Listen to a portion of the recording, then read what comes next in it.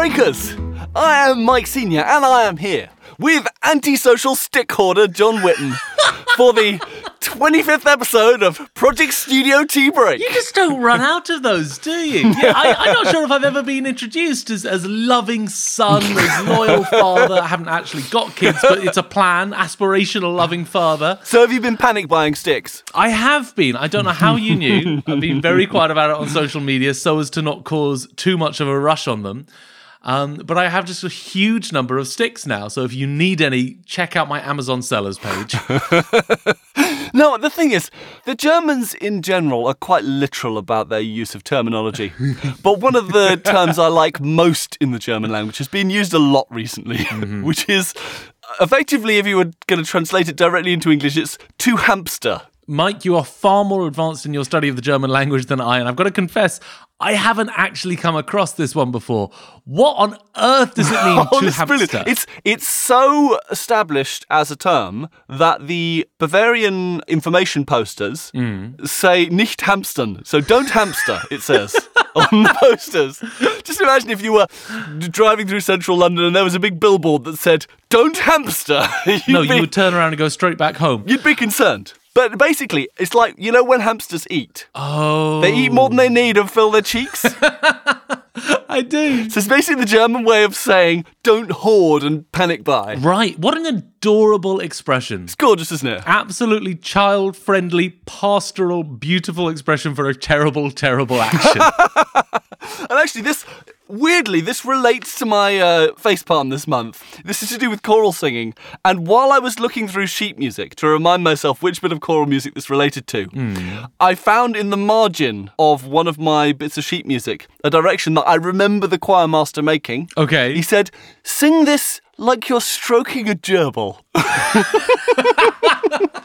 Yeah, there's something very synchronicitous about the world at the moment. Brilliant new word. Now, you joke, but actually, I use that gerbil thing when I lead choirs. You do? I do. You'll fill me in then. It's incredibly useful. You get choirs who will not sing quiet for love nor money, but what you do, you have them imagine a gerbil and you have them put it right next to their face, and then they're singing to the gerbil. And if it goes too loud, then the gerbil dies. is my own little twist on it. This is the kind of canary in a coal mine thing of choral singing. But God, I wonder how that one spread. Because let's see, I learnt that from Joss, what's his name? Joss Sanders. Joss Sanders, absolutely. He did the gerbil. I don't know who he took it from. I wonder how long it's been around. Was Bach saying to his singers? Well, it was Julian Smith who said it to me back when I was at school. Right, so that's like 70 years ago already. Like, this has some heritage. So have you earned your tea break this month, John? Not really. This is where the non-visual medium of podcasting loses something, because that face was priceless. I am doing my bit for Queen and Country. I'm actually holed up in the UK at the moment, as our glorious and brave leader Boris Johnson has suggested. I'm staying at home and not doing much. The upsides are, at this point, I am completely unemployed for the foreseeable future because all theatre projects everywhere have been cancelled, which is much better than 6 months ago when I was completely unemployed for the foreseeable future because no one wanted me or what I do. So in that way, this is a real step up. There's a sense of validation. Absolutely there is. No, so I have been tending the garden. I fixed a fence a couple of days ago. I'm looking after chickens, trying to train them to stand on my hand. That is actually true. We have chickens. So no, but I'm going to have it anyway. Yeah. That's what I'm going to go for. How about you, Mike? Have you earned your tea break? Well, you got plenty of time for the tea break. I have. In fact, I've made it a special tea break for us. There are cucumber sandwiches. Oh, lovely. There are scones. Oh, wow. 6 different types of tea. No, I noticed you came out with scones there. You're not a scones person. No, I say it right. You say it right, yeah. Worth checking. You see, I've never said scones either, but there have been battle lines drawn for less. It's true. And, you know, when the dirty scone sayers want to step to, I'll be ready from a safe 2 metre distance. Are you a jam first or a cream first person? You know, I hadn't thought of that. You see, that's another deep and bitter divide. I am absolutely a jam first person. I see. Having only just thought about it, I now have a very strong opinion, the internet story. Like all the best opinions. Yes. So absolutely jam first, because that way the jam soaks into the scone and the cream can go on top. If you put the cream on first, you're basically waterproofing the delicious baked treat underneath, and then the jam will just slide off like jam off a duck's back. Never have we been of one mind as much as... And thankfully it's on such a world-altering subject as scone pronunciation and condiment order. Welcome everyone to our music technology, music production, music culture podcast. Have you earned your tea break? Mike, dodging my question, I'm going to Paxman you. Answer the question. Yeah, I have definitely. I've been earning my tea break this month. It's just everything's mad at the moment. There's loads of stuff going on with my Cambridge MT site. I'm trying to get a mastering side onto my multitrack library. I cannot wait to check that out. Yeah, so I can scarcely squeeze this tea break in. It feels like you've earned it for both of us, which I do appreciate. Carrying me through once again. Oh, and I have some excellent follow-up from last month's copyright discussion. Oh, yes. There was another absolutely corking bit of copyright nonsense that I discovered the other day. Oh, yeah. Via the Sound on Sound Mix review column. Okay. There was that huge Medusa hit called Piece of Your Heart, which has to be honest, a brilliant production moment where all of a sudden the track stops and he goes, wait a minute, how about it's... And then goes da da da da da da da da. Yeah, he does that, right? Head-shakingly good. Incidentally, I wouldn't have known this song by name, but if you hear 10 seconds of it, you will recognize it. Yeah. And they recently released a follow-up single called Lose Control, and pretty much photocopied that riff. The da da da da. It's incredible. And the thing is, when you put it in the context of the Adam Neely discussion, and you see how someone was able to win a court case on such small musical features. And then you look at something like that is absolutely bang to rights, a rip-off of the same kind of musical idea and delivery and everything, but done by the same person. I was gonna say, you're copyright infringing yourself. And he just brings up all sorts of weird thoughts like, well, what happens if those two tracks get licensed to different production companies? Oh, yes, please. Could they end up having to sue themselves? Let's live in that future. That's a bright light up ahead of the tunnel. The slightly more worrying thing is that, you know how for ages, EDM tracks have been put out to remixers to do remixes? Well, I wonder whether now they're going to start putting tracks out to kind of be rehooked. Oh my God. Where they basically take the same musical material and then they do 4 different versions that are pretty much the same thing, but because they're from the same artist, they can't sue each other. So they have their first hit, and then they do various really, really derivative versions. As with all crazy, ridiculous, impractical ideas, the internet has got there before us. And in fact, the artist I am featuring in my jam segment today, stick around audience, does exactly that. I won't say more just now, but what you just plucked from the fevered depths of your imagination is out there, it's real, and it's pretty cool. It's pretty awesome. Oh, fabulous. And furthermore, despite all the bleak news in the world today, we have cause for celebration. Oh, do we now? We do. Because this month we have not one, but 2 new patrons. Heavens above, I'm getting a helicopter. Or one of those kind of outside jacuzzis. I think I will get an outside jacuzzi on my helicopter for podcast business, to be clear, to take us to podcast summits in the Dolomites. Yeah, I mean, there's certain acoustic properties you only get in an airborne jacuzzi. So, welcome, Barry and Nick. Barry and Nick, hello. Our new breakers. Now, I'm excited to have them on board. I cannot wait for them to be part of our community, fully integrated. But what I need to know, Mike, what you know I need to know, how's that poll looking? Where's it sitting? How do you know that I checked just before we came online? Well, I have to say, I think these are in a new spirit of communal love. You're smiling. I don't like it. You're happy. This is awful. They have both abstained from the fray. Oh! So far. Yeah, they've left it at 2-2. I think they're biding their time. I mean, maybe this is the point where we need to make our pitch. Okay, yeah, perhaps. Barry, you can have a lift in my helicopter. Nick, you can use my jacuzzi. Nick, you can have my helicopter. I need this. I'd raise you a helicopter. Okay, well, it's been a while since we've actually made our case for or against this magnificent composer.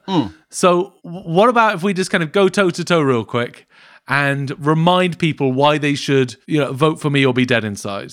Okay, if you want the pocket guide to Ludovico Einaudi, basically stick down an open fifth in the bass and play pentatonic dribblings over the top with the sustain pedal gaffer taped down. And if you could do it while being filmed on an iceberg, it makes it even better. That was one time. Just the one iceberg. You never let it go. Yeah, exactly.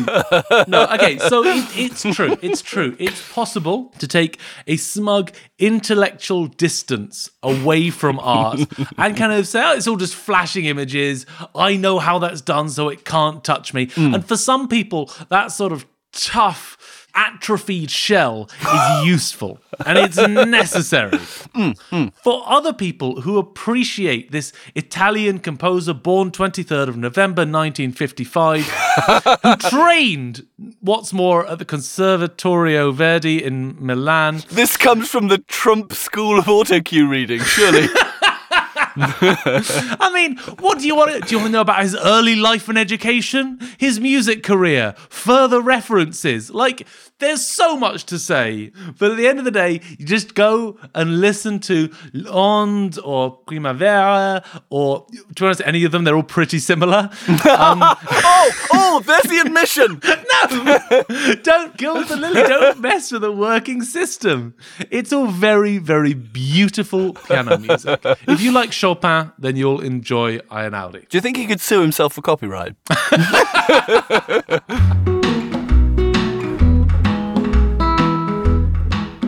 And now it's time for the news. As most of our news stories do, this one starts in 1697.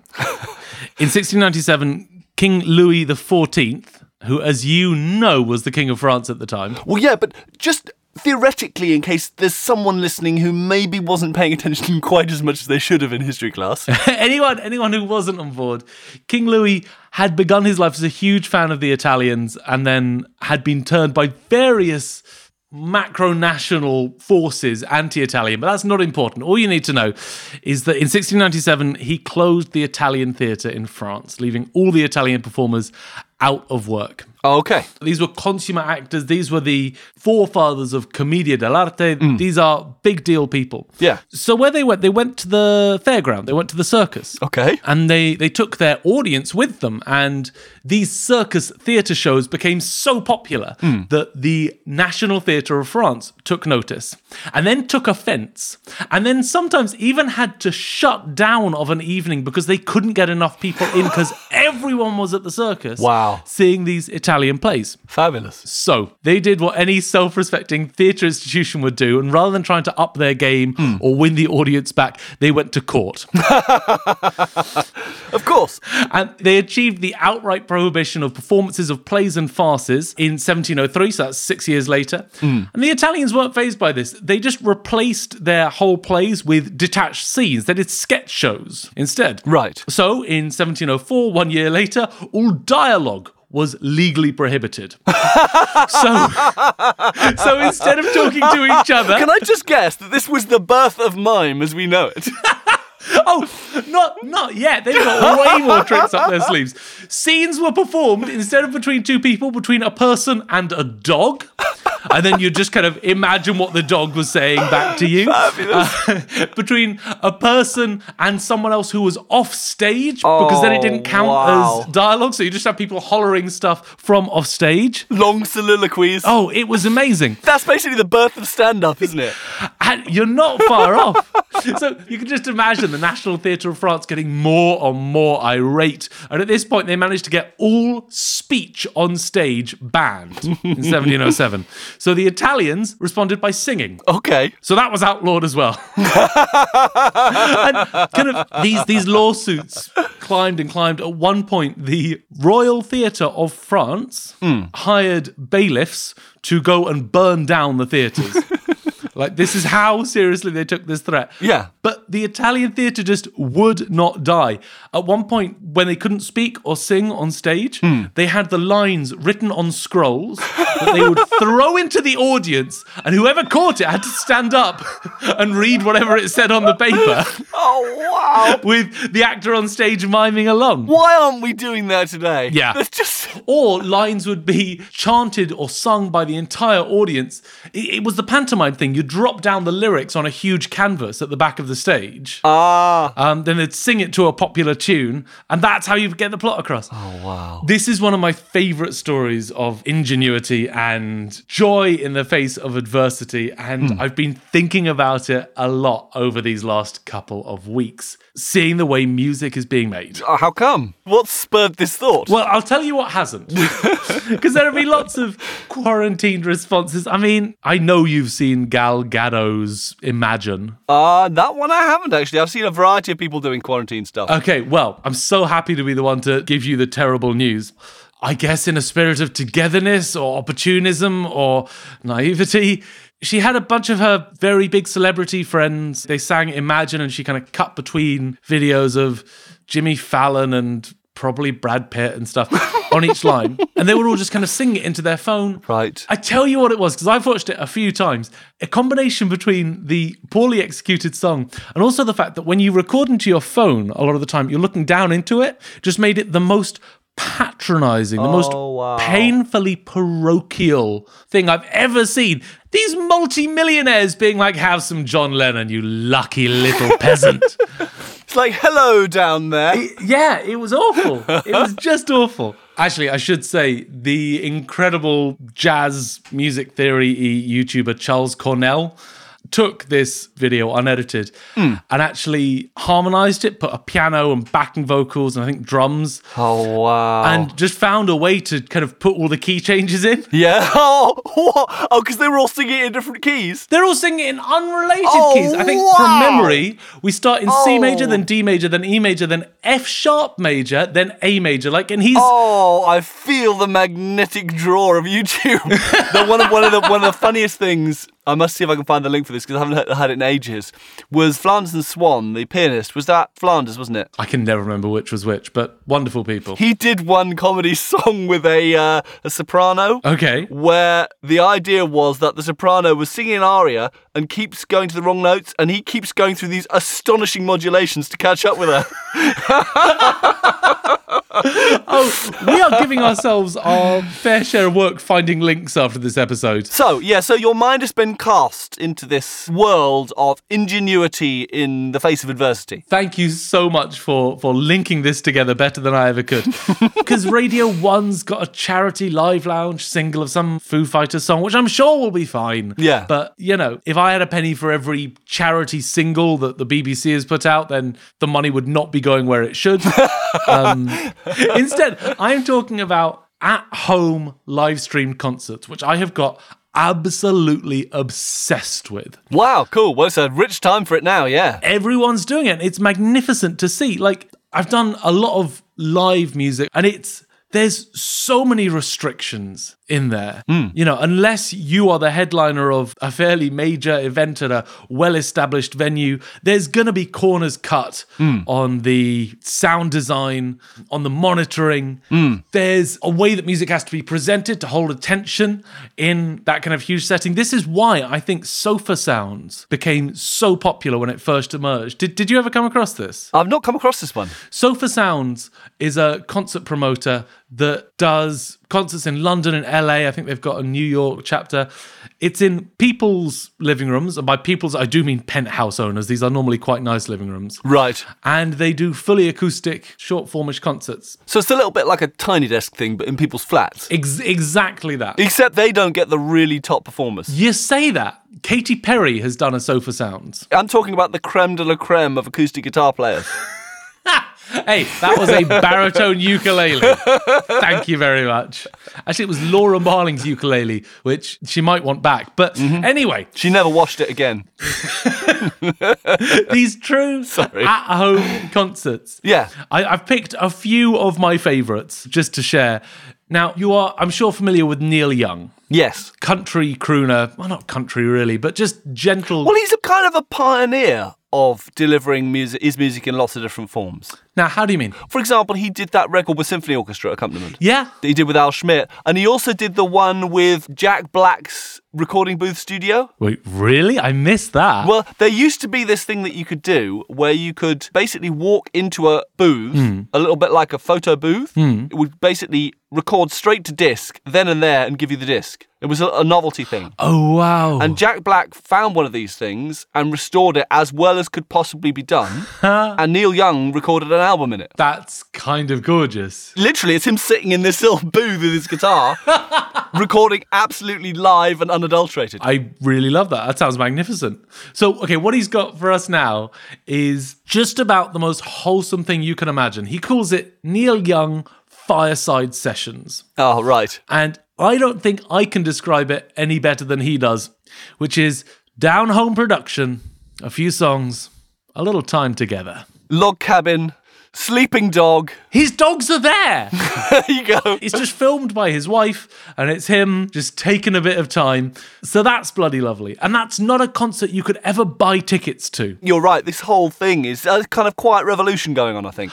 It's exciting, and God knows how it ever could become a commercial model that actually supports artists who do it. God knows how anyone could ever emerge in this scene, but it is exciting, some of the stuff that's actually being made. Yeah. I mean, everyone's doing these kind of at-home things. Yes. The most impressive ones to me, though, just from a logistical point of view, are the classical ones. Okay, interesting. Okay, so I'm going to give you two candidates, and you tell me which one you think is more ill-advised / impressive. Okay. There's a concert violinist who is setting up these living room live concerts, which are chamber concerts. Yeah. With everyone standing at least 2 meters apart.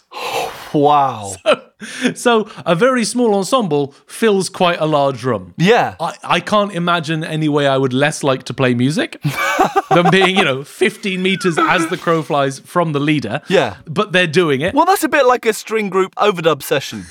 There's that old studio trick where you'd set up a string quartet and you'd mic them up as if they were a string orchestra, and then you'd just move them back a couple of meters and then move them back a couple of meters again and track it up to make it sound like it was a string orchestra. And when you get like a couple of desks back, they're all like, "Hello over there." I haven't heard of that trick, but that is just ingenious.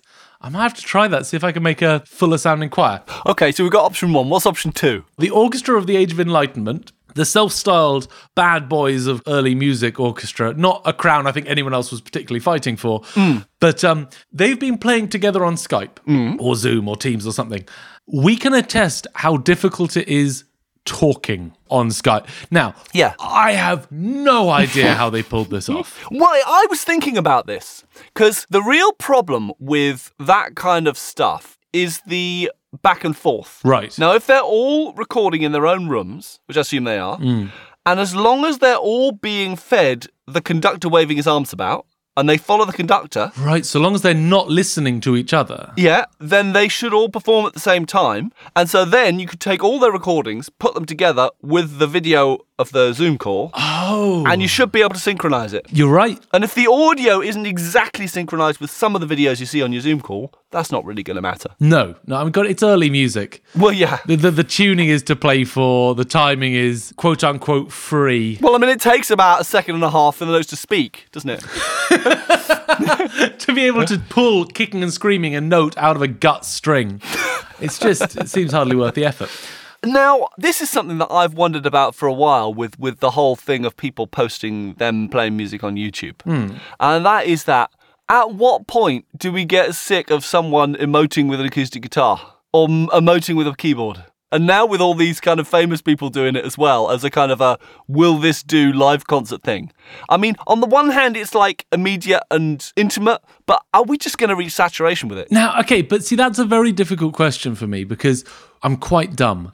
But also, when was Elvis? And then when was Conway Twitty before him? And the bluegrass crooners? And then you go back before, you have the Spanish serenades. Someone emoting with a guitar doesn't seem to want to die. Yeah. When is John Dowland? That's 17th century. I mean, the difficulty is that there's a homogenization that occurs when it gets streamed through a YouTube thing. Right. The window between you of the YouTube experience or the streaming experience might homogenize it all. I'm excited for that because I think that's when these musicians have to get interested in cinema. Yeah, I agree with you on that one. I'm most interested in situations where people go, okay, everyone's bashing a few chords on a guitar. What can I do to make this something different and something perhaps that is uniquely suited to the video medium? And yet producible on a mass scale. There's two YouTube creators who I really, really rate. Bill Wirtz and Mark Rebillet. And Bill Wirtz makes these incredibly carefully crafted, well-animated acid trips of videos. Okay. With acid jazz chords. And they're brilliant. They take him about 6 months each.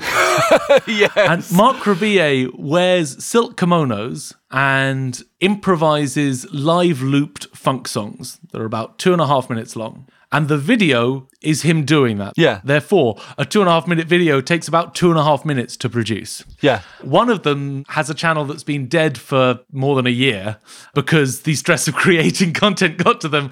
And the other one is doing just fine. And I think it's something that I definitely have often overlooked, that it's not just about what do you want to make, it's how sustainable is it going to be to keep making this? I know.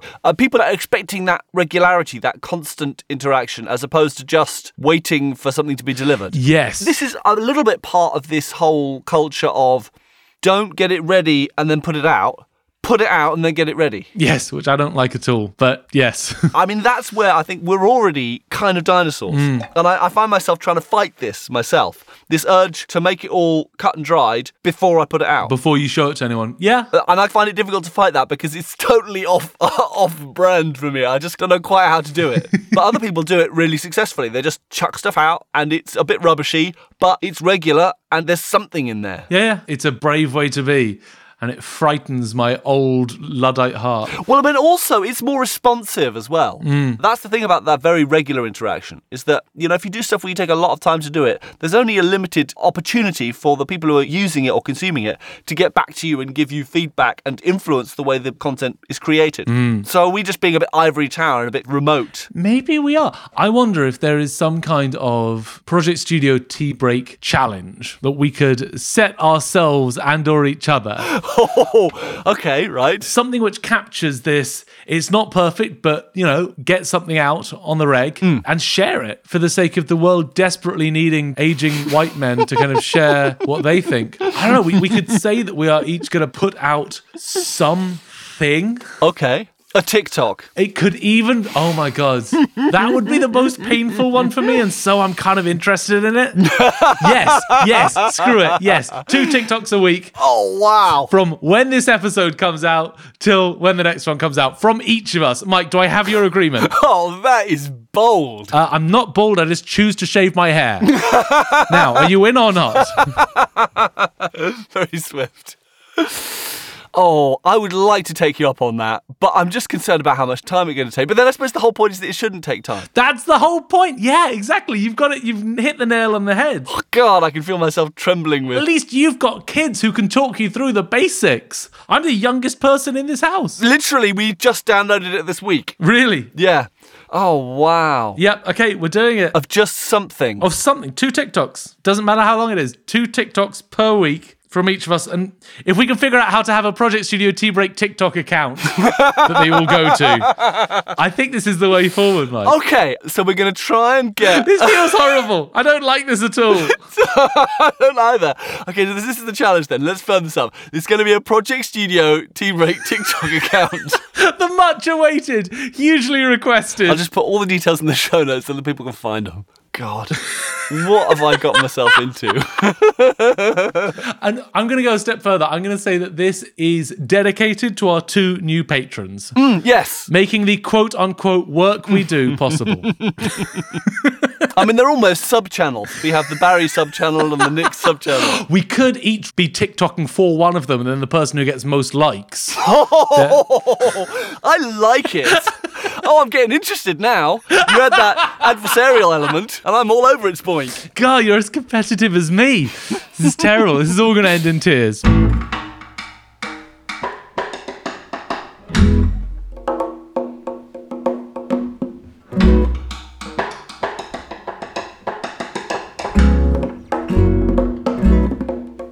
Now, wonder, John, whether you share this impression as an experienced director of amateur choirs, that the tenor section is almost always the sticking point. It's my feeling that when one is lucky enough to have a tenor section in an amateur choir, they kind of write their own checks.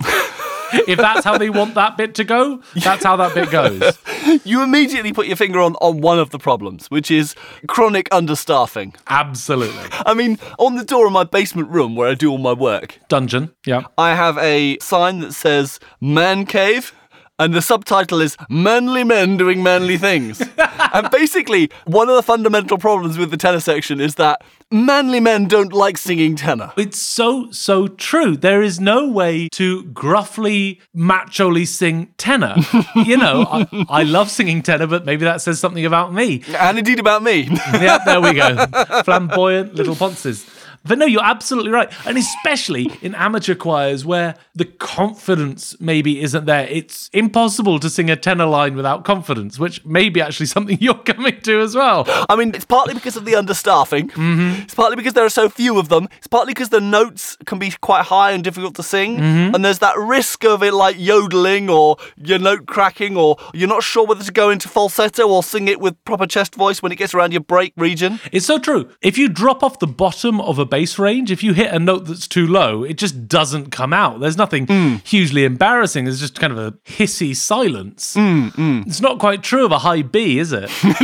No, you can rapidly move into yodeling. Yes. And so you have a less of a feeling of safety as a tenor because there are fewer of you and you've got to expose the top. Yep. And there's also this universal kind of psychological dynamic in any section in a choir, certainly of any amateur choir, where fundamentally most of the singers are waiting for the one or two who really know what they're doing to sing, and then a fraction of a second later, or they're following their body language, and then the rest will come in as well. Absolutely, yes. And so there are these linchpin members of every section who are the people who really know when to sing and what to sing, and everyone else is following them. Yeah, and they will carry the section with them. And from time to time, you'll get someone who's one of these singers who sings confidently in the wrong place, and the rest of the section follows in dutifully. Yes, all the charisma and all of the natural leadership, and not quite as much of the practice. And so this kind of person who can lead the section is needed probably more than anywhere in the tenor section. Now, as we've mentioned before, I am a tenor. Mm-hmm. And courtesy of a childhood spent singing daily in church choirs, I can pretty much sight read anything put in front of me. A very useful skill in a very small set of specific circumstances. Indeed. And also, I've sung in so many choirs that I just get bored of having to rehearse things because people aren't on the ball.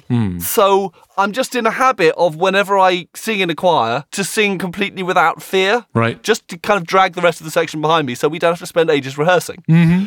It's for this reason that I have often found myself like parachuted in at the last moment to prop up a choir's tenor section. The fixer, like the wolf in Pulp Fiction. You kind of rock up for the dress rehearsal and stay on for the concert. It's that kind of deal. Right. Which brings us to the subject of this month's facepalm. Oh, good. This already sounds delicious. Now, this is one, it's possible you may even have experienced yourself. I'm not sure. Okay. But this was about 15 years ago when I was doing some cover teaching at a sixth form college in Cambridge. Mm-hmm. And as part of that, as the end of year concert, the college, which had quite a lot of musicians, had a great music department, brought in all the parents and friends and relations to put on a performance of Giruflée's Requiem, which is a fabulous piece. That it is, a real stonker of a sing-along. And as usual, the tenor section was understaffed. Was slightly svelte, a little thin on the ground. And so the director of music tapped me up to come in to do the usual, riding in on a white horse and leading the tenor section to victory. Just the potential for facepalm is building and building. It's wonderful. So I turned up in the dress rehearsal, and it was like full orchestra, massive tiers of like everyone and their dog had come along to sing in the chorus except in the tenor section. Yep. And so not only was the usual thing of having to lead the few tenors into battle, but it was like totally outnumbered as well by all the other sections. So you have 50 sopranos and about 3 tenors. Oh, God, a true underdog story. Yeah. So already it's like, okay, you need to ramp up the confidence level, ramp up the volume level, just to compete in this situation. And in a big echoey church, of course, the whole thing. Mm-hmm. And so the choir master, while the orchestra were kind of getting ready and tuning and getting ready to do stuff, was rehearsing some difficult corners of the choir parts. Okay. And in particular, there was a bit in the third movement, the Domino Jesu Christi, which starts off with a long and contemplative section with an alto solo melody, and then it goes then into a fortissimo, or a forte, but for the tenors, obviously fortissimo to balance with the rest of them, full chorus sing-along. You come in straight away. Now, the problem is, the transition between the contemplative alto phrase finishing and this chorus starting is this whacking great timpani hit. And I'm pretty sure from memory that the orchestra weren't playing at that point because they were just rehearsing the choir corners. Oh, no. And, of course, it means that when the conductor's conducting it, he conducts that the timpani player comes in on the downbeat and then everyone else comes in on the second beat. Okay. And I'd forgotten that there was this timpani roll that wasn't there because he wasn't playing. And so he sweeps up his hands and brings them down in a grand sweep. Right. And I come in fortissimo at the top of my range, solo, in front of about 300 people. Yeah. Leave it off! And basically everyone dissolved. Oh, beautiful. I can't remember whether I got a round of applause there. I might have. All I can say about that is that, thank God, I came to the dress rehearsal. Right, there you go. Thank God this was not literally the performance moment. That must have sounded huge. And if I'm not mistaken, that was in Our Lady of the English Martyrs, right? Yes. Which, for anyone not familiar with the Cantabrigian environs, is a huge booming church. And, there is the sound that Mike made, but you have to also include for this story to have its full truth impact, the sound that the building made back. And I guarantee you it swirled around like rich cream in a black coffee. It just percolated through every single... We had a good 6 seconds to appreciate it. Oh, absolutely. At least. That's the place where if you drop a pen, they'll be hearing about it for a week.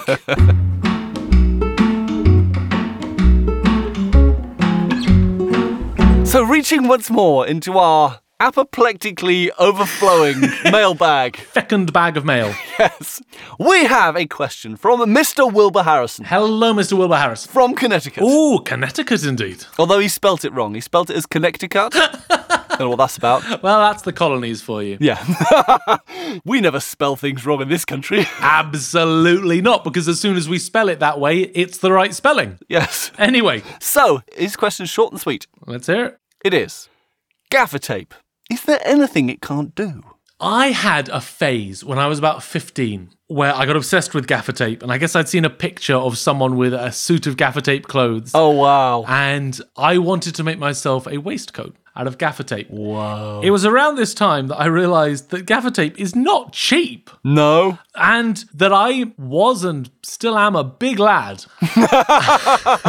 And the gaffer required to circumnavigate my body as many times as would be required to make a waistcoat was cost prohibitive. It never happened, and it's an eternal regret of mine that that element of gaffer tape is yet to be tapped. So maybe it can't do a sartorial. Okay, if we say what can gaffer tape do on a budget, then yes, it can't do sartorial extravaganzas. I mean, surely it is only a Google search away to find the gaffer tape suit. I'm going to counter that one. I'm going to say that if we're asking what gaffer tape can't do, it can do suits, it can do hats, it can do haute couture, or however on earth you pronounce that.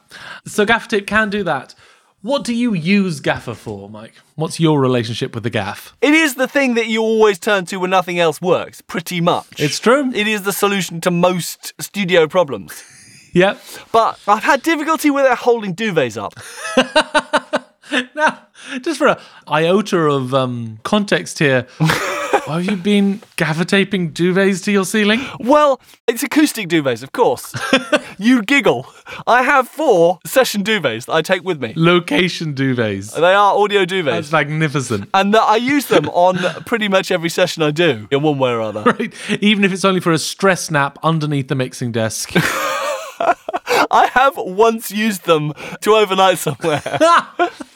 My question starts to become, is there anything you can't do with a session duvet? Maybe that was it. Maybe that was the problem. It's like you bring two like superheroes together and they can't coexist. They're so good at doing everything on their own. You bring them together and they kind of cancel each other out. Too much power in one place. And that's what's happening with the gaffer-taped duvets. This is the working theory. I've had to put little carabiners in the corners of my duvets to hang them on things because whenever I try and gaffer tape them on something, the gaffer tape comes off. Oh my goodness. I mean, normally you're fighting to get gaffer tape off stuff. I know, it's true, but duvets it just kind of pulls away from. I mean, blankets it does a bit. And carpets, I mean, you know it sticks to carpets. That's very true. Okay, so we have one thing, which is hold soft furnishings to your ceiling. Yeah. If you are one of the relatively few people who wants your soft furnishings on your ceiling, gaffer tape may not be the way forward for you. Musically, I mean, I've used it to retune a drum before. Okay. A kind of animal skin drum that's normally tuned with a lot of ropes, and we didn't have time to unweave it and do it again. So just twisted a couple of bits of gaffer into kind of bits of string and then used more gaffer to tape them really hard down to the wooden body of the drum, and we got the tuning up to where it needed to be. Impressive. Used it on a saxophone once. It's all coming out now. Yeah, now that I think about it. Was it to cover that annoying hole at the front? I always have problems with that. Yeah, terrible noise. Don't put a microphone anywhere near it. I prefer to treat the problem at source. What, just over the mouth of the saxophonist? Yep. Works with vocalists too. I mean, that's the thing. It's more general purpose. I feel like there's a studio urban legend. I don't know if you have any first-hand reports of this, that when pianists are being overly fancy, a smart producer will duct tape some of their fingers together. Oh, God. I feel that's part of the shared collective consciousness. It's studio lore, isn't it? Yeah. Yeah. I mean, I did hear about a session drummer who liked his headphones to be really, really, really loud. So they got a pair of like industrial ear defenders and fitted speaker drivers into them because he was half deaf anyway. Okay. And the problem was that they kept slipping off his head, so they gaffer taped them to his head. And then midway through a take, he suddenly throws the sticks away and starts screaming and trying to tear these headphones off. And it turns out that because the headphones were being driven at such high power, they were heating up and burning his ears. Oh my God. That's pretty rock and roll as it goes. Yeah. Which gives us yet another subcategory of things you can but probably shouldn't do with gaffer tape. Now, this feels like a big bucket. Yes. With an awful lot inside it. Yes, that's true. I mean, I wonder whether there are things that gaffer tape is too sticky for. I mean, I would say lots of things. I've had it pulling up splinters off wood floors. Really? Yeah. Oh no, hopefully nothing too beautiful and preserved or ancient and listed. Well, it wasn't then. Right. Right, not anymore. If you get blocks of parquet stuck to it, I don't know. Memories. I'm trying to think, in a musical context, if you had the things about your person and gaffer tape and had to make an instrument. Oh, wow. Because I'm not convinced you could get it uniform and tight enough to really resonate as a skin. What would you make? Do you think you could suspend a strap between two fixed objects to make a long, like upright bass style string? Ooh, okay. How would you fix the tension, though? Just by pulling on it, I think. You'd have to tune once and then ignore. You are a violist. Oh, ouch. Oh, catty has. I'm holed beneath the waterline. Oh, wait, no, I got a better punchline. You can edit this in before. No, oi. I need this. Spoken like a true violist. There we go. We got that one clean. Okay, so yes, I could see that. I could see as someone who's tried to make washboard basses in the past, these are ones which are hand tensioned. They're impossible to play. Yeah. Like, you can work very hard and get two believable notes so long as everyone else is out of tune as well. Well, you do have a kind of a checkered history when it comes to making instruments. My luthierism is not under debate here. Nails are perfectly appropriate tuning pegs. Stand by that to the dead eye. Yeah, I mean, you can't eat it. No, but you could probably use it to, like, scale a fish. Wow. Been watching a lot of MasterChef recently. Oh, I see. Right. No spoilers, but the person you want to win totally wins. What else could you... I mean, you can't... Okay, how would you write music with gaffer tape? How would you use it to help you compose? Oh, well, I mean, surely if people are making bits of music by shooting things with air guns, I mean, the capability is there right from the outset. But give me a how. What's the process? Okay.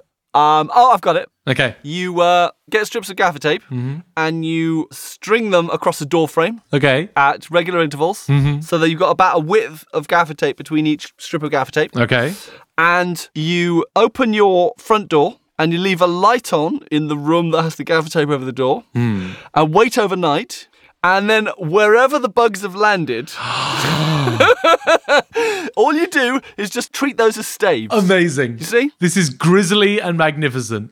And I'm going to go ahead and say, if anyone has a bit of time on their hands, as a few people do, Say 15 seconds. say 15 seconds, and puts this together and gives some kind of performance of what comes out, Of the result. I will gift them a 6-month Patreon subscription. Yeah. That's my word of honor. It does have to be a 2-hour show, though. You can't go follow some other cooler, younger podcast. 6 months of having to listen to even more of us. Second prize, a year.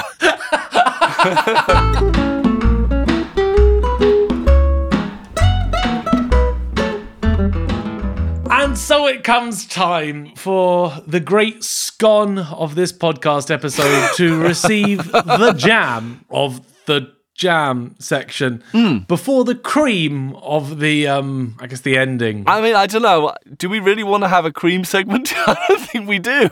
And moving swiftly on, we've thrown the scone away, we've thrown it into the sun for giving us impure thoughts, and instead, What were you thinking? impure thoughts, we've gone back to toast. We've gone back to old, reliable toast. And here comes the spreading. Well, that's a fine simulacrum of a piece of toast. I'm pretty proud of it. That is good. Any guesses?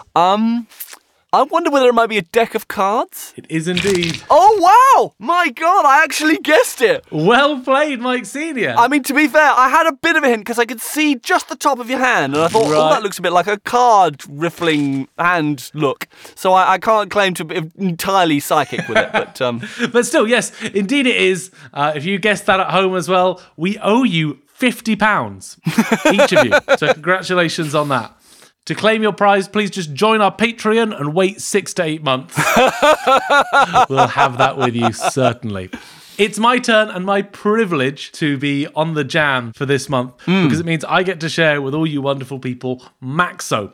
Maxo is a Brooklyn-based artist who makes 8-bit music. Wow. It all sounds a bit computer gamey, and it's just funky as sin. Yes. Like, it's so brilliantly lo-fi and tasty. I'll be honest, I did a fair bit of research. There's not that much written about this guy, but what I have found is that the first album, the album that I sent you the track Social Science off of, was actually a through scoring of their entire university campus. So there is a track for every place within the university campus. Oh, God, I see. That's why it's social sciences. Right? It's for every faculty. Every single faculty. Oh, wow. And there was a plan. I cannot confirm whether it ever came to fruition, but there was a plan for a location-based app which would fade between the different tracks depending on where you were on the campus. Oh, wow. That'd be a funky tour, wouldn't it? Wouldn't it just? You could spot people on that particular audio tour, couldn't you? You could. They'd be doing the characteristic funk dance moves. You know, there was that certain era in the 70s. There's a type of dancing that is funk dancing that kind of seems to involve, it's a lot of moving backwards, isn't it? Now, I'll be honest, I can't really visualize funk dancing, but I think I do know what your first TikTok is now. So, congratulations on getting that squared away quite so fast, you know, well in advance of publication. Given when we're recording this, you've got like a week to perfect your funk dancing moves. I could not be more excited for that. So the song is Social Science. The album is Level Up Purchase. And all of the sounds are pulled from old entertainment systems. So the SNES, the NES, the Mega Drive. The SID chip. Don't even know what that one is, but probably. It was the one that was in the Commodore 64. Oh, really? In that case, yes. Yeah. And actually, you used to be able to buy the SID chip actually as a sound module. Really? That was MIDI addressable and had proper audio outs. Genius. Called the SID Station now that I remember. Oh, okay. What appears to have happened now is that some incredibly generous people, among them Dave Harris and Sleepy Time, Jesse and Wooly SS, have emulated these sound systems Okay. and made them into entirely digital modules Oh! for the most part, free. Oh, wow. So you can make this music. So these are like VST instruments? Yes. Yeah. Oh my god! Wow! Right. Oh, that's so cool! All I want to do is try and make some like funky old video game music now. That's so cool. So I've been jamming on this sound for quite a while. I love it to pieces. Part of what I love about it is that it feels like it's impossible to mix badly. And I don't know what that is about the 8-bit sound, but everything just kind of sits together. You put it all in at roughly the same volume. You just set the levels and it's done. Yeah, I'm not thinking, God, if only they'd compressed a bit here and a bit of reverb would really glue stuff together. No, you just put it in a bucket. But I would love to hear you, as a mix engineer, I would love to hear your thoughts. You know what? You're absolutely right on that. It does feel like it's kind of mix-proof to some extent. Right. I mean, there never was a mixing stage when these things were on a SID chip or whatever it was on the SNES. No. And it was all done on the way in with the programming. You had no control on the way out. Mm-hmm. There aren't many systems of distributing and creating music that give the creator that control over the end product at the outset. Right. I mean, you've got that and maybe play a piano. Or like those people who do general MIDI files. But even there, you can't guarantee what's going to play back the general MIDI file, can you? No. Whereas with a SID chip, it's just for the SID chip. And so that's what it's going to sound like. Yeah, and when they were integrated in standalone game platforms like the Game Boy, you even knew the speaker that it was going to come out of. Yes. I mean, that's one of the things I really like about it, actually, hearing what he's done, is that I was playing it through my studio monitors, and it sounds so much better when you hear the whole frequency range of the stuff. You're getting proper bass and proper punch out of it. Right? It's like, wow, this sounds really good. You know, the tinniness you associate with those kinds of synth sounds are really partly a product of the fact that they were always coming through a tiny little speaker. I mean, is it not also something to do with the bit crunching? The fact that you were at such a low bit rate? That, to me, is part of the appeal of it. Right. That is probably the reason, I would say, why it mixes so well together. Right. Because the grubbier sounds like that are easier just to mix together. They have a kind of a built-in blending thing, because they're a bit distorted and a bit fuzzed. And that adds some common noise and some common distortion and some interaction, a bit of crosstalk and stuff. And all these things blend it together without you having to do anything. I could absolutely see that being true, that they have this common element of the sound that helps them glue together. And there's also just that rich nostalgia. I mean, I just love this kind of sound. But this comes down to the fact that when I was a kid, my brother had a Commodore 64. Amazing. When it was still the thing to have. It was that and the ZX Spectrum. And because he was a bit of a computer guy, in fact, he's gone into computers now, he was one of the very few people, I think, in the world ever who bought a floppy disk drive for it. Ooh. At the time when the floppy disks were, you know, the size of your mouse mat. And it meant that all the games that you would originally have loaded on cassette, you could load in a comparatively swift 15 seconds on disc. And so we spent really much too much time playing games on the Commodore 64. We'd often be like tag teaming games like flight simulators and things. Oh, good times. So I just have such nostalgia for that style of music that is so restricted in terms of the mechanics of how you put it together. You really have to think carefully about how you use the resources that are available. You know, it's true. There is an amazing YouTube channel that actually goes into the computer science of how this music is made, called 8-Bit Music. And, you know, the restrictions that these programs were under. Yeah. Of how many instruments they could have at a time, of how and when program changes were allowed to happen. Or how many notes, if any, were allowed to happen at the same time. Yes, yeah. And what the timing resolution was. completely, whether you could make it sound like more instruments were playing just by swapping between them quick enough. It's kind of like hacking these incredibly limited things to try and get more out of them than they were capable of doing. Than they were going to want to do by themselves. It's brilliant music. I wonder if another part of its mix-proofness, as you call it, I like that, is something that Niels Fram talks about a lot, Tom Adams talks about a lot. The fact that electronic music isn't trying to evoke a place, isn't trying to evoke space or context in the way that any acoustic music will. Yeah. You know, as you know, we imagine the room, we imagine the people's position within the room. And our memories of acoustic events we've experienced. Absolutely. You know, with this, it is literally just the sound. Yeah. This isn't a recording of an event. This is the event. You are hearing the purest version. And it sets its own parameters. Yeah. It's like you can't say, oh, that Sid chip bass doesn't sound like it's a proper Sid chip bass. It's just a Sid chip bass and it could be anything it likes. Exactly. I mean, this is why voice is the most difficult thing usually to produce. It's because we have such a clear idea of how it should sound. Whereas something like a synth or an electric guitar, Right. there's no standard sound for any of that kind of stuff. So you can get away with mixing, like completely carving holes in that in your mix to make room for your vocal, whereas you can't do it the other way around, really. No, it's almost as if we've kind of come all the way around to music concrete, however many years later, that sounds are just themselves. Yeah. I mean, okay, so it's philosophically engaging, for sure, but it's also just bop-worthy. Oh, yeah. I also want to point out something, just because you mentioned it earlier in the episode. On that album, Social Science is the track I sent you. But the next track on the album is called Natural Science. Okay. And I want you to just have a real quick click on that. Okay, I did have it open. Let me just open it again. And note its length compared to Social Science. Okay. They're identical. Is one backwards? No, not backwards. Upside down. Okay. Let's have a look. All right, here's Social Science. Let's play a bit of that again. Cool. Hit me with some Natural Science. Okay, here we go. It's really cool, isn't it? Oh, hang on. It's just reorchestrated it. This is what you were saying. It's like the rehooking. It's your idea. It's the rehooking. Oh, whoa. My brain's just exploded.